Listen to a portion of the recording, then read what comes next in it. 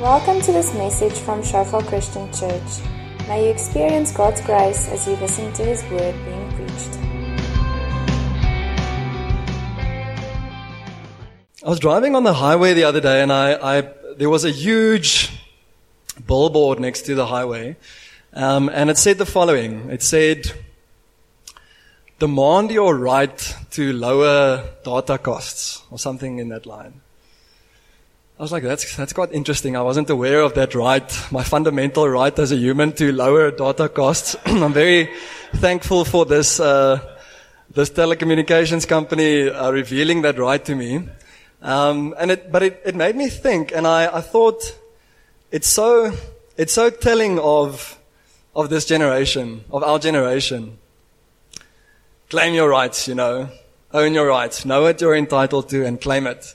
You're entitled to lower data costs. If you're not receiving it, then you're being wronged. And I thought that was quite interesting. And I saw a clip sort of around about the same time by a guy called Simon Sinek. Who knows who Simon Sinek is?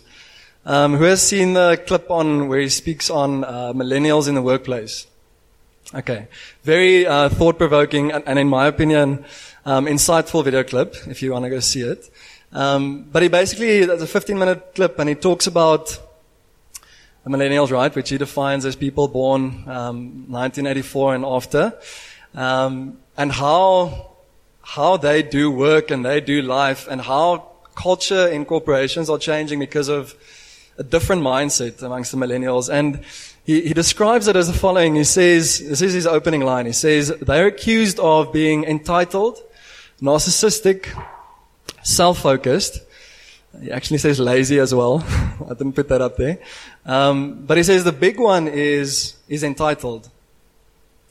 And I was like, that's very interesting. It's now the second time that came up. But it made me think of a conversation that Lauren and I had while we were driving to Malawi. We were married in May 2014, and we went on a trip with my family shortly afterwards to Malawi for 2 weeks. And I remember us we're actually driving here past Joburg, and we had a little bit of conflict, as some newly married couples sometimes do.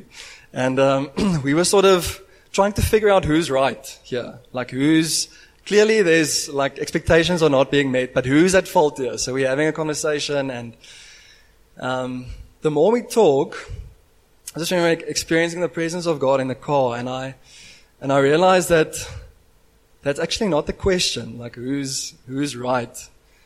The thing is, we're fighting for our rights in this conversation, and not actually serving each other in this conversation. And Lauren can tell you can ask Lauren to tell you the story about the Avo, or maybe I'll just tell you the story about the Avo. So we were in Malawi then, and we were with our family, and my dad was very generous, and he had paid for a lot of the things for the cost for Lauren and myself as well. And we're getting towards the end, and I'm like, I'm not the husband, I'm the provider. I'm sort of a little bit getting tired of my dad paying for a lot of our things. And we got to the store, and everybody's buying groceries, and Lauren is like, please can I have an Avo? And I was like, I'm sorry, love, we don't have cash. Like, we have no, whatever the currency was, I think we were in Zambia. We don't have. She's like, okay, I'm going to ask Pa to buy it. I was like, no, I'd rather not. We don't actually need the Avo. We have enough food as it is. This is a luxury, and I don't have cash. So can you just be okay without the Avo? And well, she can tell you the rest of the story, after that. But so, I want to share Google's definition of entitlement with you. It resonated quite strongly with me, especially in line with the message I want to share this morning. It says, it's the belief that one is inherently deserving of privileges or special treatment. Because of who I am or because of what I've done, the world owes me things. Other people owe me things, right? Privileges and special treatment. And I want to read us a story to try and illustrate this a little bit further. The story will be familiar to most of you, but there's a couple of things. It's a story of the parable of the prodigal son. I want to focus a little bit more this morning on the father in the story and on the older brother. I'm going to read it to you, and then I just want to highlight a couple of the things that I see coming out of that piece. So it says, Jesus is telling the parable, and he says, there was a man who had 2 sons. And the younger of them said to his father, Father, give me the share of property that is coming to me. And he divided his property between them. Not many days later, the younger son gathered all he had and took a journey into a far country. And there he squandered his property in reckless living. And when he had spent everything, a severe famine arose in that country, and he began to be in need. So he went and hired himself out to one of the citizens of that country, who sent him into his fields to feed pigs. And he was longing to be fed with the pods that the pigs ate, and no one gave him anything. But when he came to himself, he said, How many of my father's hired servants have more than enough bread, but I perish here with hunger? I will arise and go to my father, and I will say to him, Father, I have sinned against heaven and before you. I am no longer worthy to be called your son. Treat me as one of your hired servants. And he arose and came to his father. But while he was still a long way off, his father saw him and felt compassion, and ran and embraced him and kissed him. And the son said to him, Father, I have sinned against heaven and before you. I am no longer worthy to be called your son. But the father said to his servants, Bring quickly the best robe and put it on him, and put a ring on his hand and shoes on his feet, and bring the fattened calf and kill it, and let us eat and celebrate. For this my son was dead and is alive again. He was lost and is found. And they began to celebrate. Now his oldest son was in the field, and as he came and drew near to the house, he heard music and dancing. And he called one of the servants and asked what these things meant. And he said to him, Your brother has come, and your father has killed the fattened calf, because he has received him back safe and sound. But he was angry and refused to go in. His father came out and entreated him. But he answered his father, Look, these many years I have served you, and I have never disobeyed your command. Yet you never gave me a young goat that I might celebrate with my friends. But when this son of yours came, who has devoured your property with prostitutes, you killed the fattened calf for him. And he said to him, Son, you are always with me, and all that is mine is yours. It was fitting to celebrate and be glad, for this your brother was dead and is alive. He was lost and is found. And if you look at the prodigal son in that story, and how a sense of entitlement manifests in his actions, that displays actually, it just betrays what's in his heart, because he says, Dad, give me what's due to me. Give me my piece. Give me my portion. I want to go. Give him my share of property that is coming to me. And then he goes and reckless living, and they speak about prostitutes, and he loses everything. You can imagine the guilt and the shame that come with that. And he's degraded from this wealthy man's son with this massive inheritance, a status in the community, to a position of a servant that doesn't get fed as well as the pigs that he's meant to tend. And then there's a sobering moment, which for me is just the grace of God. The scripture says, But when he came to himself. So there was a moment where his heart turned and he was able to see again. He came to himself in that moment, and he realized what he had done. He realized what had been in his heart and the consequences that came from that. But he also knew his father, and he had confidence that his father would have mercy if he would approach him. And so he went back to his father, and the father's response to me is beautiful. The footnotes in the ESV actually speak about how the father disregarded all behavioral conventions of the day, because it was regarded as undignified for old people to run. But it says, while the son was still a far way off, which to me means that the father must have been sitting on his, his stoop or whatever it is, the outskirts of his tent day by day, and watching for his son. After his son had left him, and he squandered everything that he had worked really hard for, he was sitting there and he was waiting. He was like, where is my son? How is he doing? So while he's still far away off, the dad started to run, this old man. And it says he embraced him and he kissed him. The literal translation is he fell on his neck. And just so powerful to me how that's the father's response when the son is so not deserving of that. The father has compassion on him. He forgives him. He restores him to a place of sonship, to a place of legitimate position in the family. He says, bring quickly. It's almost to me a picture of before he really believes he is really a servant, just a slave. Quickly bring the robe and the ring and the sandals that we can put it on him so he can remember who he is.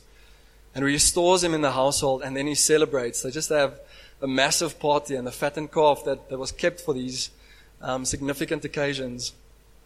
So that's the one part of the story for me, and then such a strong contrast to the second part of the story when we look at the oldest son's response.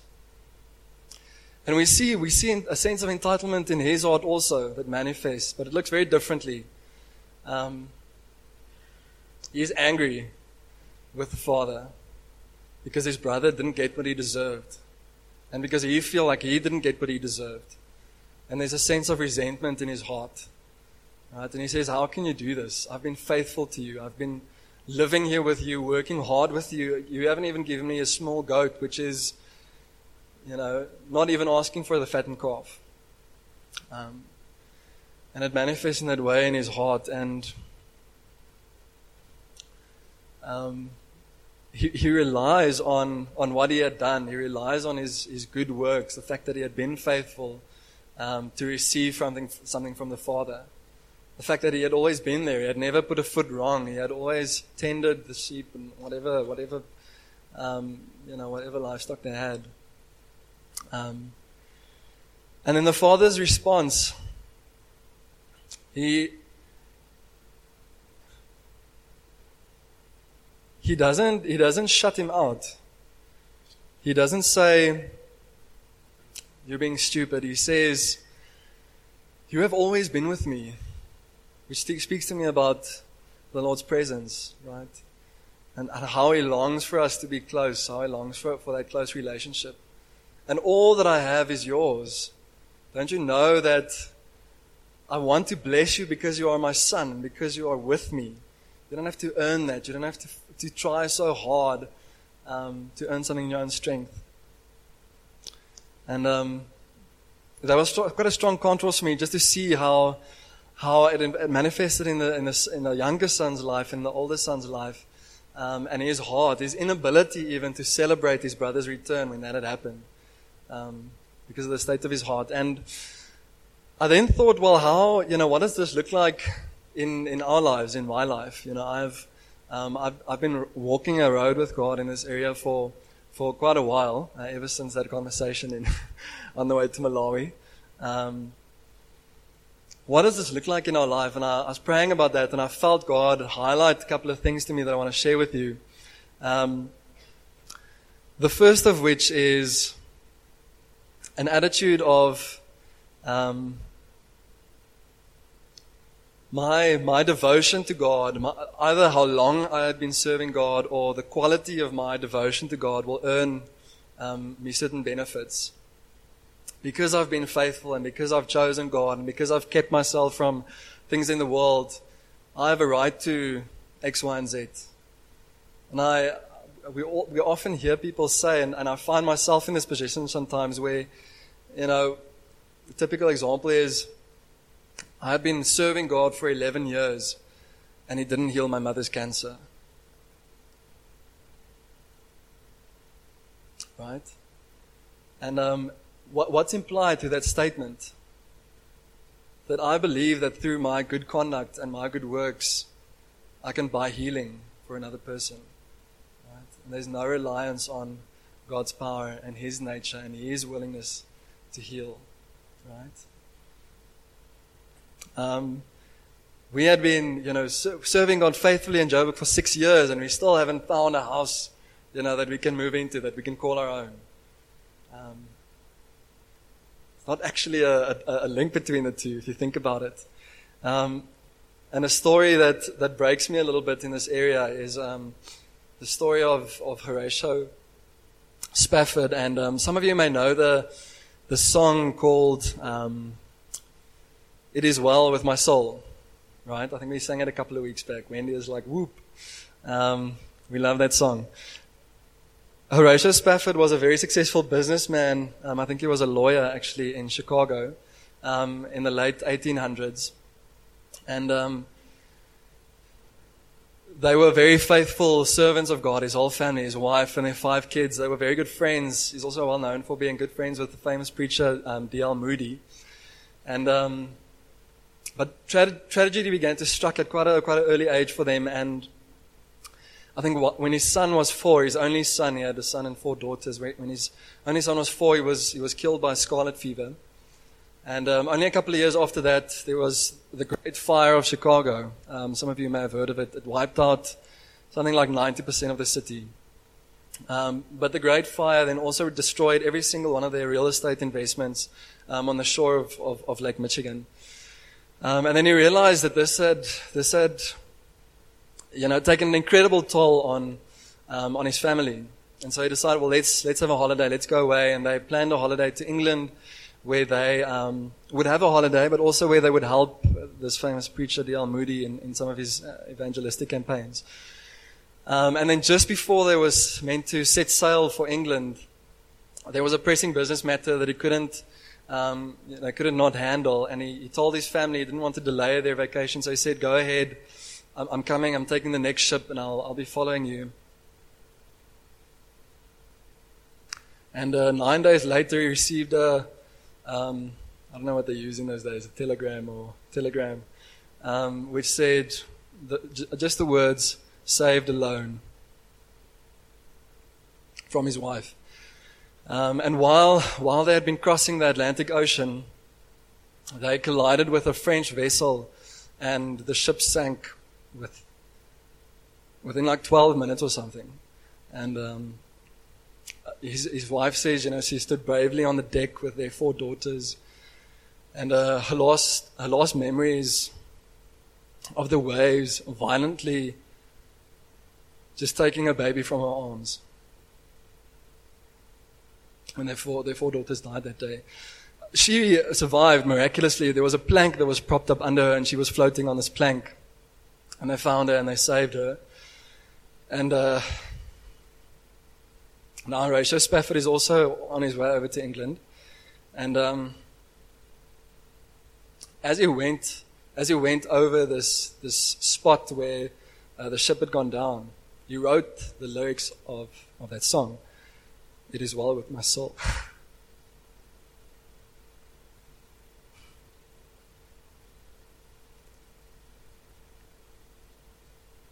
Which to me is such a powerful picture of someone who is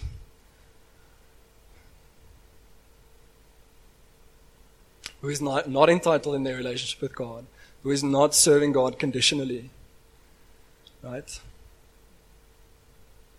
He had been serving God faithfully from a young age. He was influencing the city, this godless city in the sense, the city of Chicago, and he was serving this preacher and at first his son, and then his properties, and then his 4 daughters.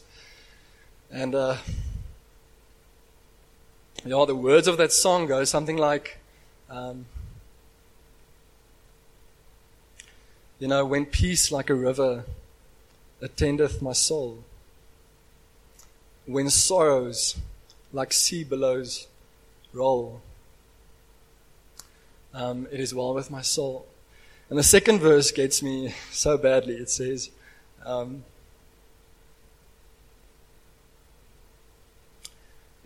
my sin. He starts and he says, my sin, and then he almost interrupts himself. He says, my sin, oh, the bliss of this glorious thought. My sin, not the part, but the whole, has been nailed to the cross, and I bear it no more. Praise the Lord. Praise the Lord. Oh, my soul. And that's how he strengthens himself. That's how he strengthens himself in God through those circumstances, going over that exact spot where his 4 daughters died. He says, it's well with my soul. Bless the Lord, O my soul. My sins have been forgiven. Whew, we need someone to tell a joke. I'm only halfway there. The second way in which entitlement often manifests in our lives is through offense. Offense is a big one, and I've grouped a couple of them together. Offense, unforgiveness, resentment, bitterness, all of these things being rooted in pride. And the fruit of all of these things being a hard heart, not being able to feel, not being able to engage with God, not being able to pursue intimacy in relationships with people, not being able to become vulnerable because of a hard heart, because of protecting myself, because of holding on to that right to unforgiveness. You had wronged me. It is my right to hold this grudge. Right? And often it just starts with offense. It just starts with something small. I remember how offended I used to get at university. I was still so insecure at that stage. And I remember how offended I got when I walked past someone that I knew and they didn't greet me. They didn't acknowledge me. And I would make a decision right there and then that I would not greet them again. I will not greet them first again. Because they had obviously willfully, ignored me. And I actually, came up in conversation with a couple of those people later and they just hadn't seen me. It's quite embarrassing. But how that small offense can grow because we hold on to how we should be treated, right? And how that grows. Another area is an unthankful heart. And I deliberately didn't say, I first put lack of thanksgiving, and then I was like, it's not about what we say or what we do, it's about what originates in the heart. So it's an unthankful heart, right? When we're entitled, we feel like everything we received it's just right. It's just fair that we would receive that. It's just meeting the requirement. Or we may feel like, well, I actually worked for this, right? So how come I should be thankful? This is my blood and sweat and tears that went into this. It's only right that it comes to me.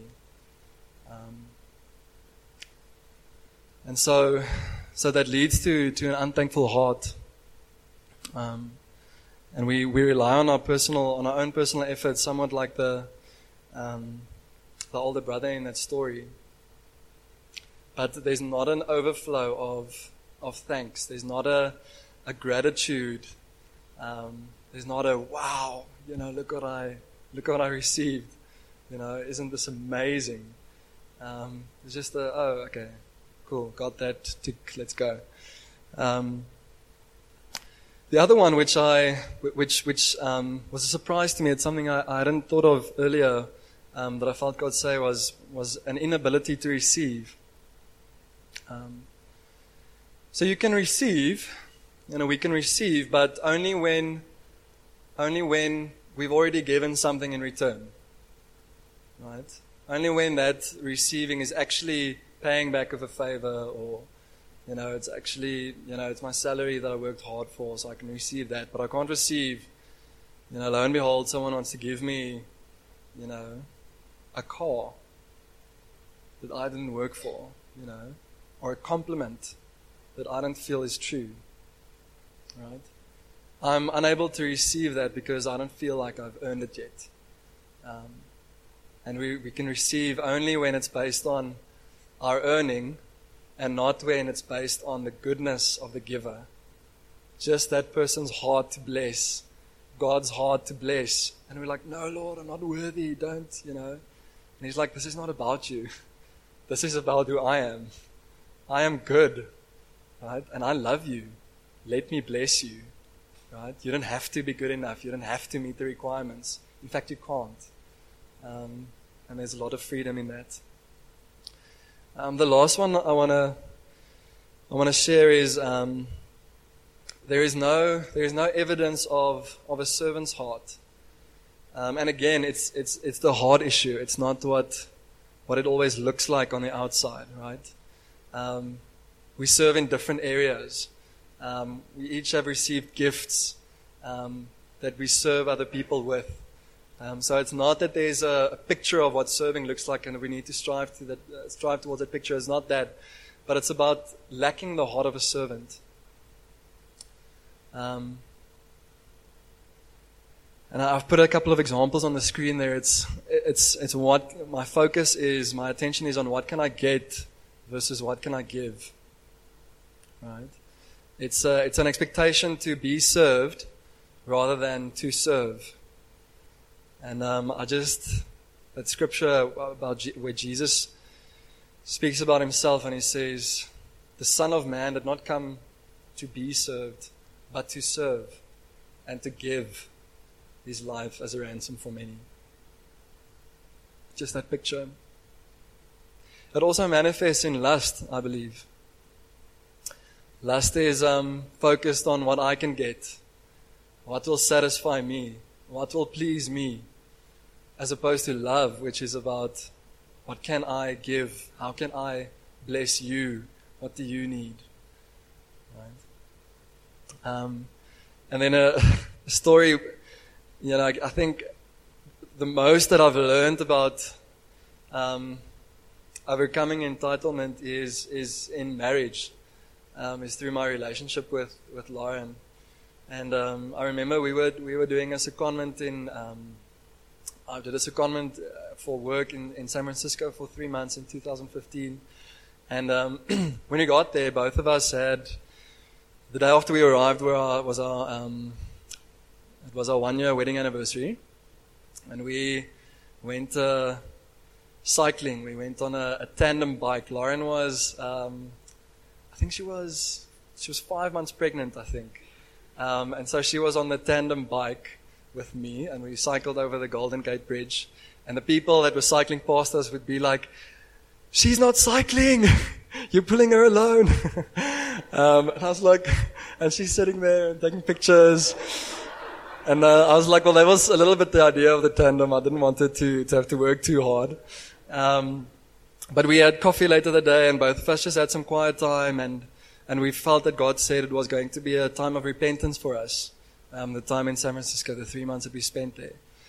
And I remember becoming aware of how I relate to Lauren in marriage, and how I, based on my experience and, the expectations that society create and, pressures from family perhaps at times, I had a certain picture of what a wife is in my mind. I was like, cool, Lauren, is going to conform to that picture, and then everything is going to be great. Which the married people in the room will know it does not happen like that. I remember thinking often, and I became aware of this thought pattern while I was in San Francisco, how Lauren would do something or say something, and I would think, you promised before the altar that my mense is jou mense. That you would treat, my family like your family, and you don't treat my mother like you treat your mother. That's a thought I had. And I had a couple of those. What's another example? Then I had an opportunity to go work in Dubai, to sort of permanently move there, to go work there. And Lauren was a little bit resistant, to say the least. She was like, if this is what God wants, okay, but not if this is just what you want. No, I'm exaggerating. It wasn't that bad, but I could see that the thought of Dubai was very difficult for her. And I just thought, well, you said you would go wherever I go, and, you made these promises. And Lauren is, I have to say, Lauren is an incredibly submissive wife. I just want to honor her for that. The story I told might not picture it as such. But I remember God saying to me, I remember God saying that we must watch our we must watch our wedding DVD while we were in San Francisco, and we took it along, and we watched our wedding DVD. And as we watched it, God said to me, right, now I want you to focus a lot less on the vows that Lauren made, and I want you to focus a lot more on the vows that you made. And ouch, that's right. I was like, Lord, I repent. And that had been my mindset. That had been the way that I had approached our marriage, was based on what you had promised. But you said that you would do this. You stood there and you said the following. And why? How come you're not doing that? And doing that actually, having that approach actually takes away the opportunity for that person to bless you. Because there's such a high standard, and everything they do is just meeting your requirement. It's not because they're doing it out of a heart of affection and a heart of love and a heart of serving. It's just because, well, I need to meet this mold of a wife that you have in your head, so I'm just going to go do it. And God is like, remember what you said. You said that you would treat her family the same that you do yours. You said that you would serve her, right? You knew when you married her what Scripture says in Ephesians 5 about the husband must love the wife and give himself to her, like Christ loved the church and gave himself for her. Right, and that giving of self. And that for me was a massive turnaround. And a huge example of how this thing about entitlement managed or manifested in my life.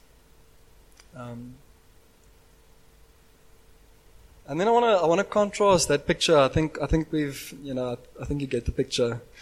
I want to contrast that picture with the following scripture that describes Jesus' heart. And it's Philippians 2. And it says, have the same mindset as Christ Jesus, who, being in very nature God, did not consider equality with God something to be used to his own advantage.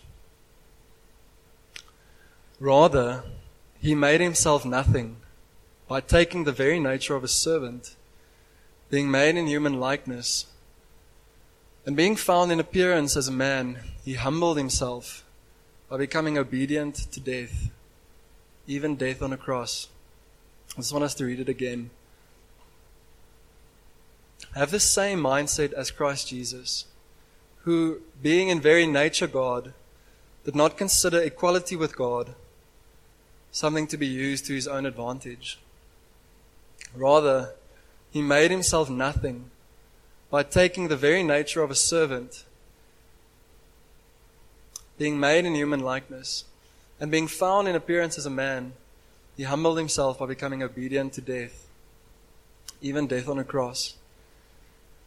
And that to me is such a strong contrast to what we've been talking about up to this point, to a heart that has entitlement in its center.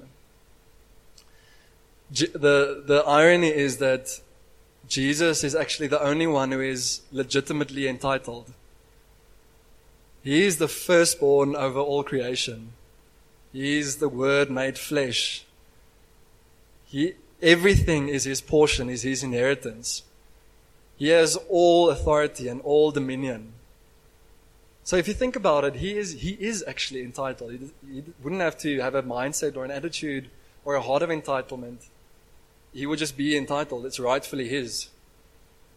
But yet when you look at the heart of Jesus, he empties himself. The fact that he was God in the flesh, that he was equal with God, he doesn't claim those rights. He lays down the rights that come with being God. He was on earth. He is the King of Kings and the Lord of Lords, and he was as much that when he was on earth as he is today. But he didn't claim it. He wasn't like, do you know who I am? You need to repent. You're in big trouble. You owe me your life. And even after he sacrificed himself on the cross in obedience to God and out of love for us, he didn't hold that against us. He didn't say, He had no sense of resentment in his heart that he had to go through that for us. His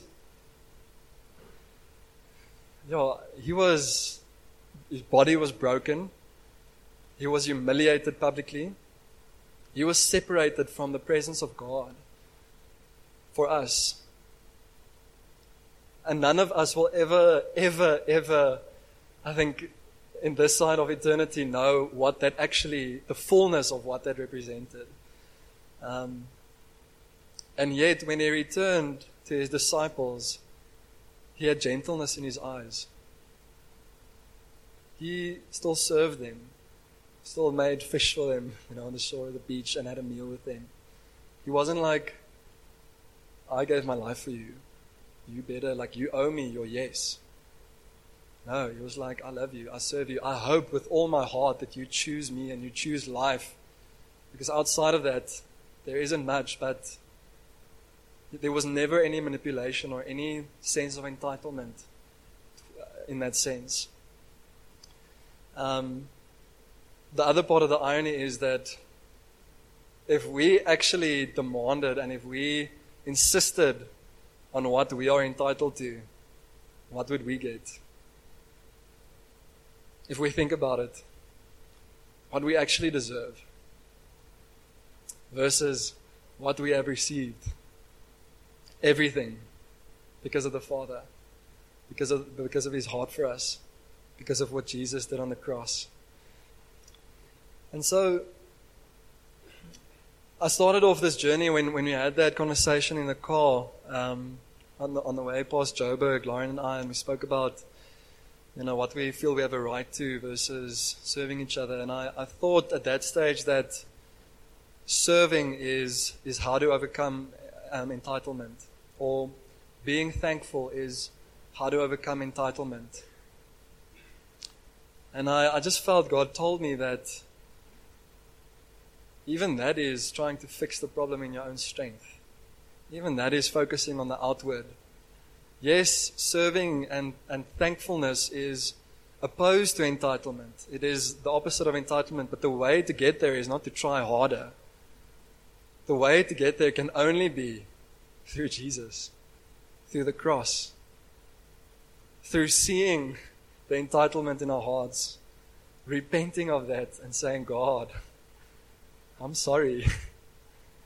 I know that everything you have given me, I have received out of your goodness. Actually, I don't deserve anything. But based on your goodness, you give. And I want to receive that, Lord. I want to receive that, Lord. And there's a very real exchange that happens at the cross.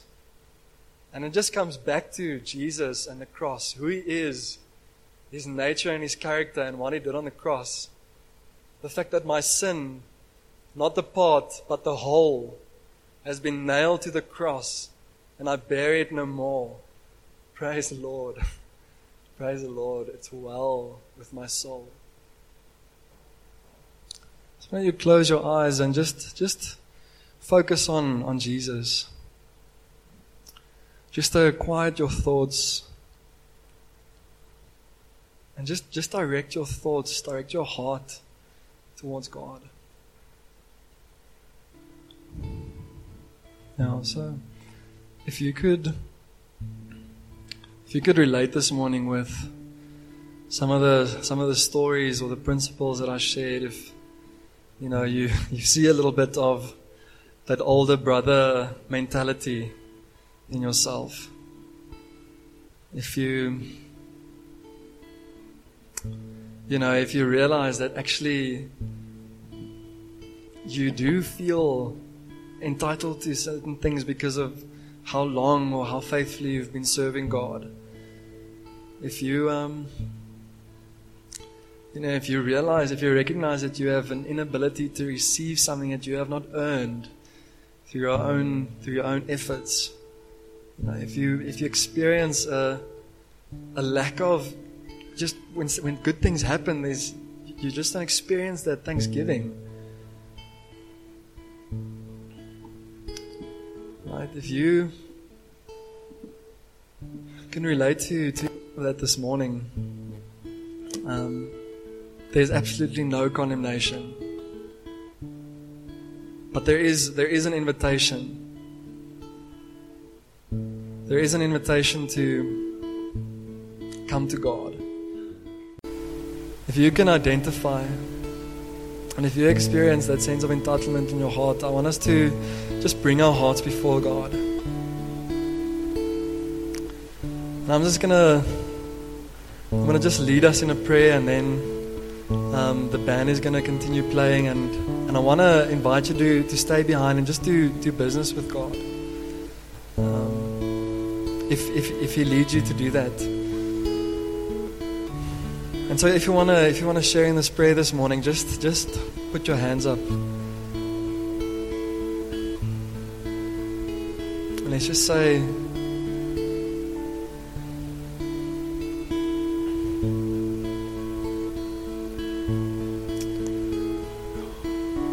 God, we just come to you this morning, God, and we just say, God, that we recognize, Lord, that everything we have, God, we received from you, Lord. Lord, if we had to go based on what we deserve, Lord, and what we are rightfully entitled to, Lord, we would be stuffed, God. Lord, that would be the end for us, God. Lord, and through your mercy, Lord, Father, you say, come, just come. Lord, we need a revelation, God, of who you are and what you've done, Lord. Father God, overwhelm us, Lord, with a sense of your goodness, Father God. Open our eyes to see what you have done, God. Open our ears to hear, God. Lord, we repent of entitlement in our hearts this morning, God. We repent of fighting so hard to claim our rights, God. We repent of fighting so hard for ourselves, Lord. We repent of allowing a culture that has claim your rights, fight for your rights, know your rights, Lord. Just like infiltrate our hearts, God, and steal from our relationship with you and with others, God. We repent this morning and we renounce that, Lord, in the name of Jesus, Father. Lord, and we just say, God, come and do a work in our hearts, God. Lord, let thankfulness and gratitude flow like a river from our hearts and from our mouths, Lord. Not because we know it's the right thing to do, Lord, because that is what's in our hearts, God. Lord, let a heart of service, Lord. Let a heart of giving to others, Father God, Lord. Of giving ourselves, Father God, to you first, God, and to others. Let that be at the forefront, Father. But we don't want to do it in our own strength, Father God. We don't want to just do behavioral modification, Father. We recognize, Lord, that it's Jesus, it's through repentance, it's through turning towards you, it's through getting what you did on the cross and who you are and your heart towards us that you do this, God, that you do this work. And we just say, come and do it, Lord. We just say, yes, Father.